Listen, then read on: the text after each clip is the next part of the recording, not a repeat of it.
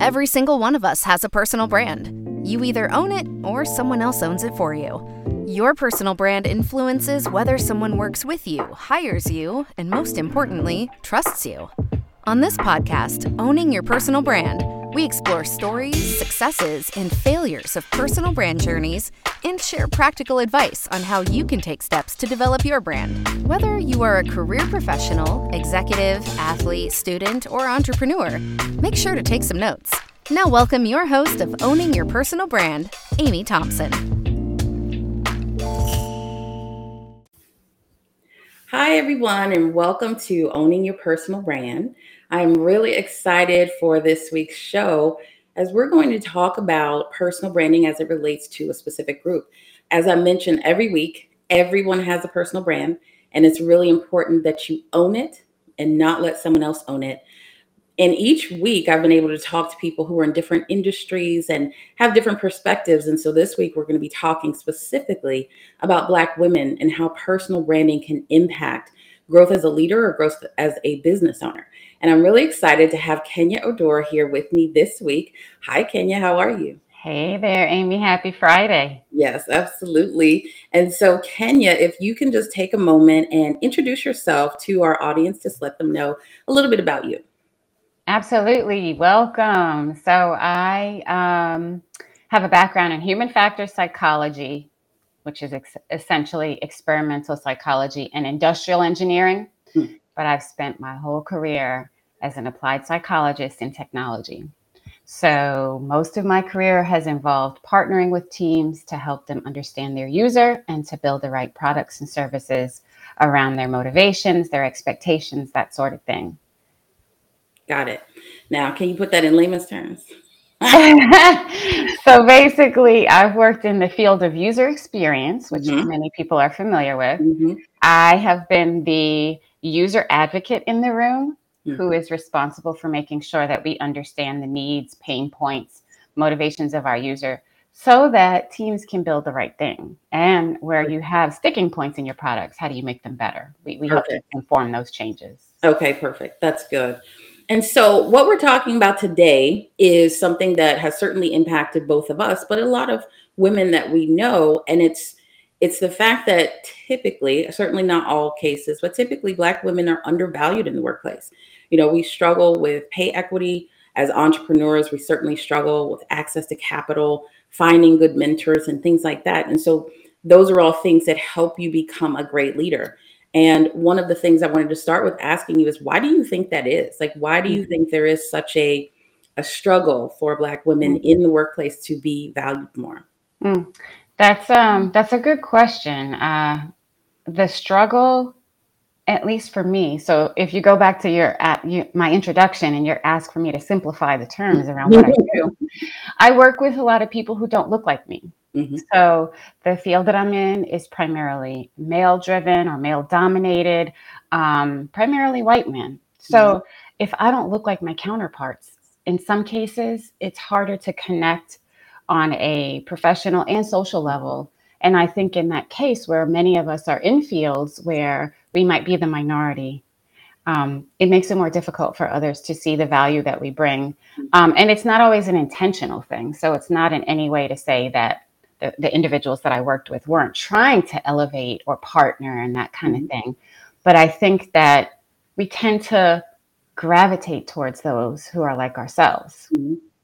And so being able to relate to some of those coaches, mentors, individuals throughout my career that could help elevate and help me shine as a leader, it could be more difficult. How do you tackle that then? And we're going to talk about the intentional piece in a moment because I like that you brought that up. But how do you tackle that? How do you go about finding mentors and people, even if it's not within your company or within your team, that can support you and help you grow as a leader? I don't know where in my career, but early on at some point, I recognized how important it is to network and to be proactive around introducing yourself, getting to know people, getting to know what people do. And I think that's carried on throughout my career and helped me to seek out mentors and advocates and that sort of thing. part of it is a proactive effort. A Mhm. big part of it is you making the concerted effort to put together a strategy for yourself around what do you need mentors or coaches for, first of all. So what aspects of your career? Is it the specific craft that you perform or the job that you do, where you need people to help you become more of an expert in that case? Or is it as a thought leader in your space? Do you need mentorship or direction around that aspect, or growing your career? Maybe you want to climb the ranks and become more of a leader within your organization. And you have to seek out those people that emulate. That's something I learned at some point in my career as well, is seeking out mentors for the sake of mentors, or having mentors is not always useful. Sometimes I connected with mentors who, in our mentoring conversations, I realized, and in our leadership conversations, I realized they don't emulate what I want to, Mhm. or they don't present themselves in a way that I want to. And so I recognize that don't just try to connect with people just for the sake of connecting. Mhm. Look for those people that you admire, whether it's in your craft or their leadership capabilities. Look for those people that reflect what you want to bring to the table. Yeah, that's good advice. And I think what you said earlier about it not being intentional that people are undervaluing certain employees, I think that's really important. And then paired with what you said about being proactive, because I think a lot of times, especially early in our careers, we can assume that people are just going to be like, hey, come along, or hey, do this. And you really do have to be proactive as an employee, no matter, really what your age or what your position Right. is. So I wonder, how do you feel like personal branding for Black women can really help them overcome some of that, I guess, appearance of being undervalued in the workplace? Yeah, yeah. So I had an opportunity to speak to a group of young women recently, Mhm. and women of all colors. And the first thing I think it starts with is recognizing your gift and your talents as a woman. Mhm. What are the strengths you bring to the table as a woman in terms of objectivity, collaboration, um, looking for the common goal, or looking to help the common goal as a team, and what you can bring to that? I think that starts with that. And then as a Black woman, what I've recognized over the years is my contribution, when I'm the only one in the room, my contribution is unique. Mhm. And it's balancing, finding those ways to not feel like you represent the entire community, Mhm.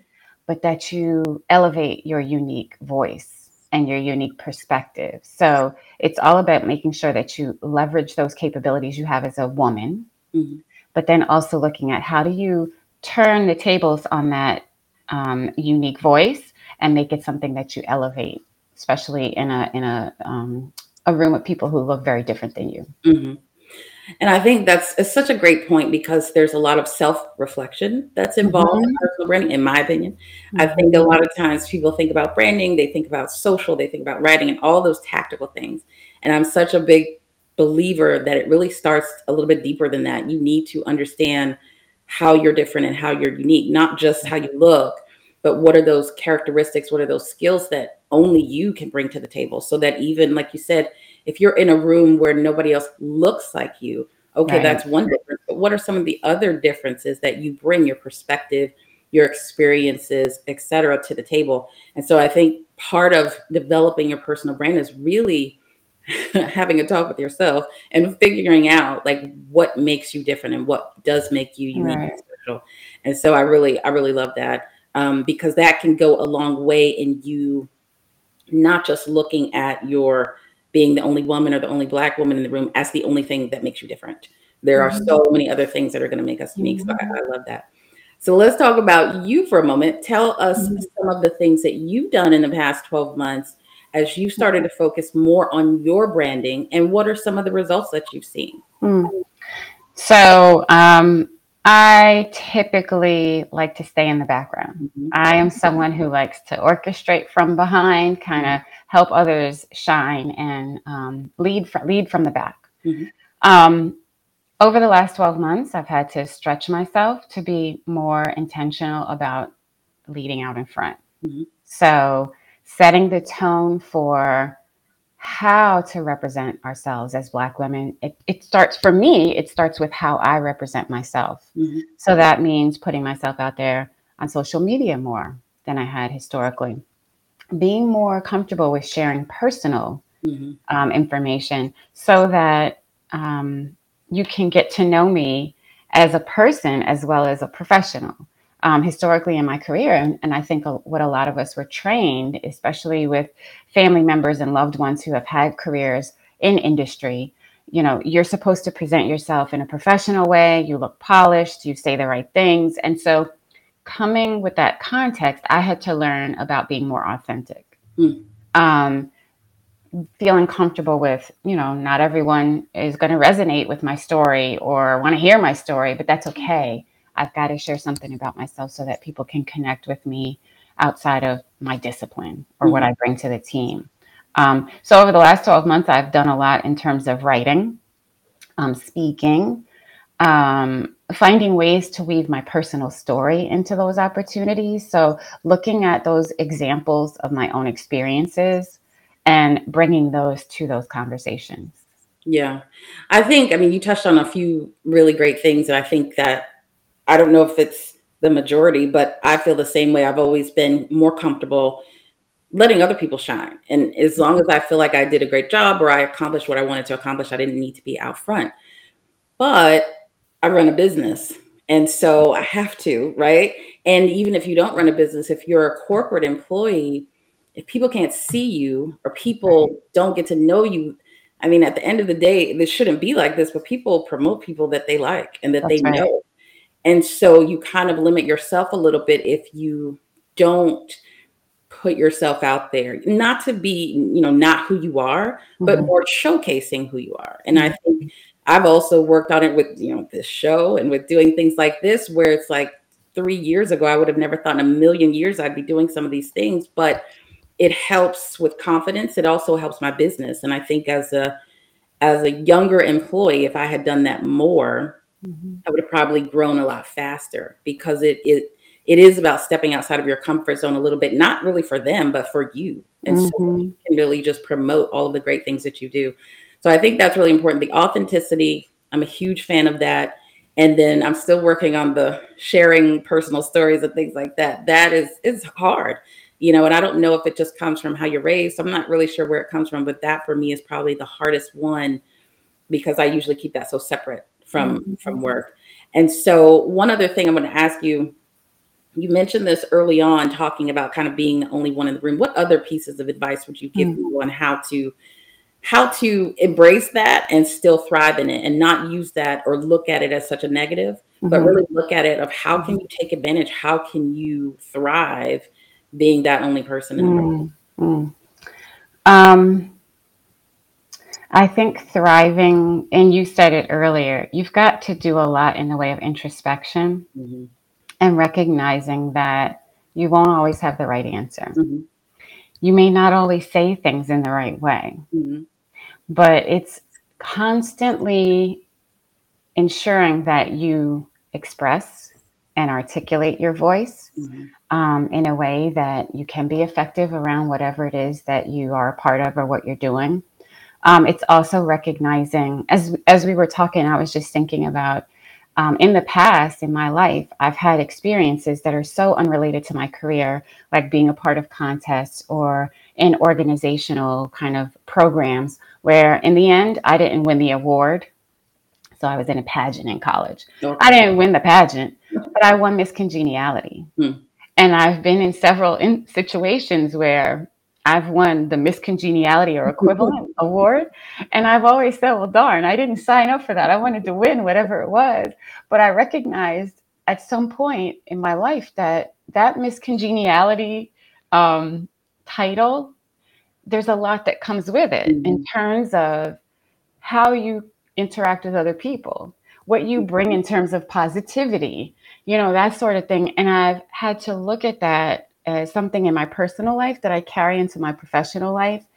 And I try to do that with authenticity. So I recognize that you've got to be able to look at those things about yourself that may have nothing to do with the Yeah. actual work the tactical work you perform, Yeah. but your personality. If you're someone that can get people excited about something, channel that energy into getting the team, even if you're not the manager or the leader, get others excited. And when leaders see you doing that, they'll recognize, hey, this person has some of that capability that we need to get the team excited and to basically get them to produce or do better in their role. A lot of times I think we forget that we don't have to be, especially when we're the only one in the room, we don't have to be the expert, but we want to convey those characteristics that demonstrate motivation, drive, interest, that kind of thing, because those things can take you very far, even if you don't know all the answers. So, I love that because one of the things that people might get stuck on is focusing solely on the role they're in or the skill sets. And what you said was like taking those things from your personal life, because that's more about character and who you are and your values and things like that, which goes back to the self-reflection and the introspection, all of that stuff. It's all tied together.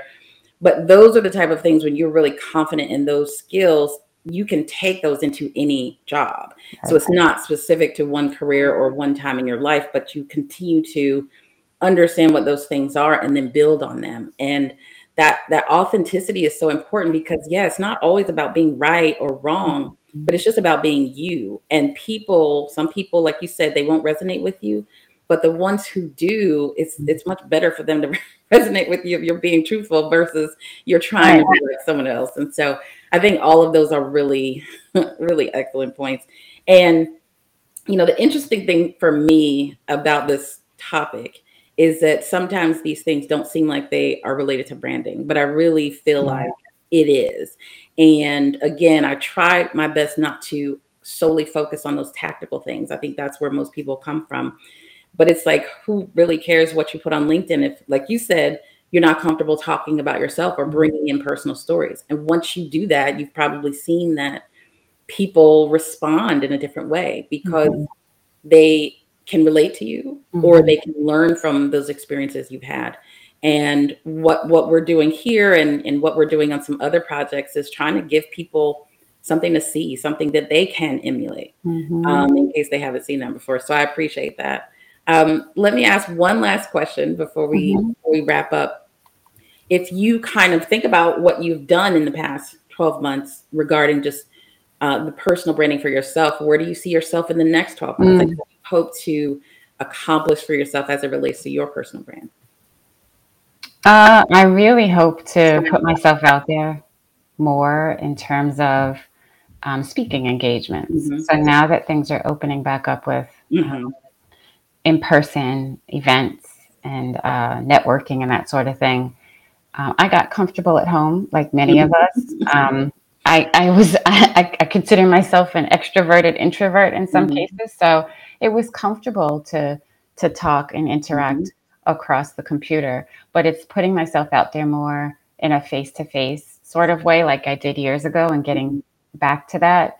I also think that, and you touched upon it previously, I also think that culturally, we as Black people tend to consider or look at networking and branding ourselves as something that you do if you are an entrepreneur.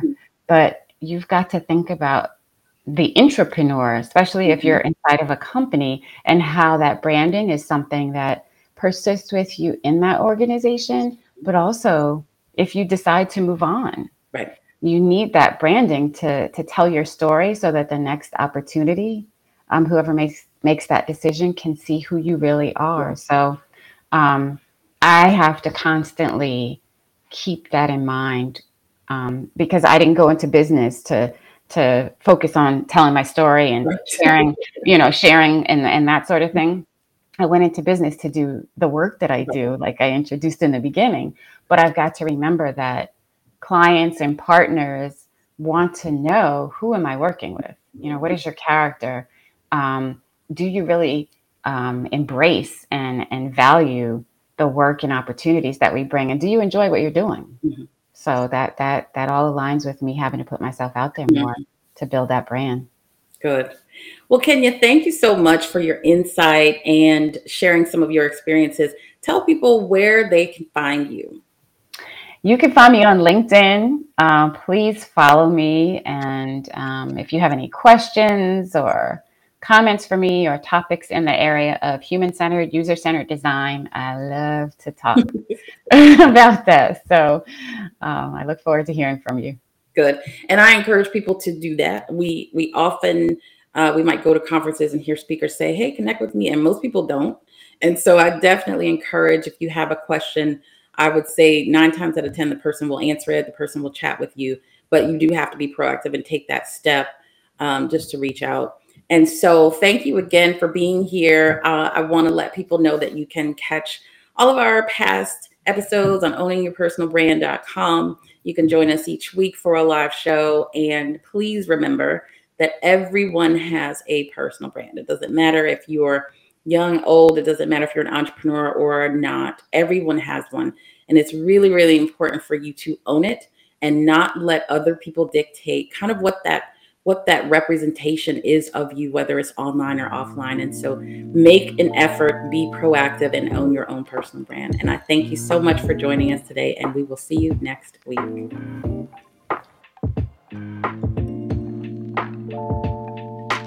Thank you for listening to Owning Your Personal Brand. If you found information from this episode helpful, please share it with others that you know.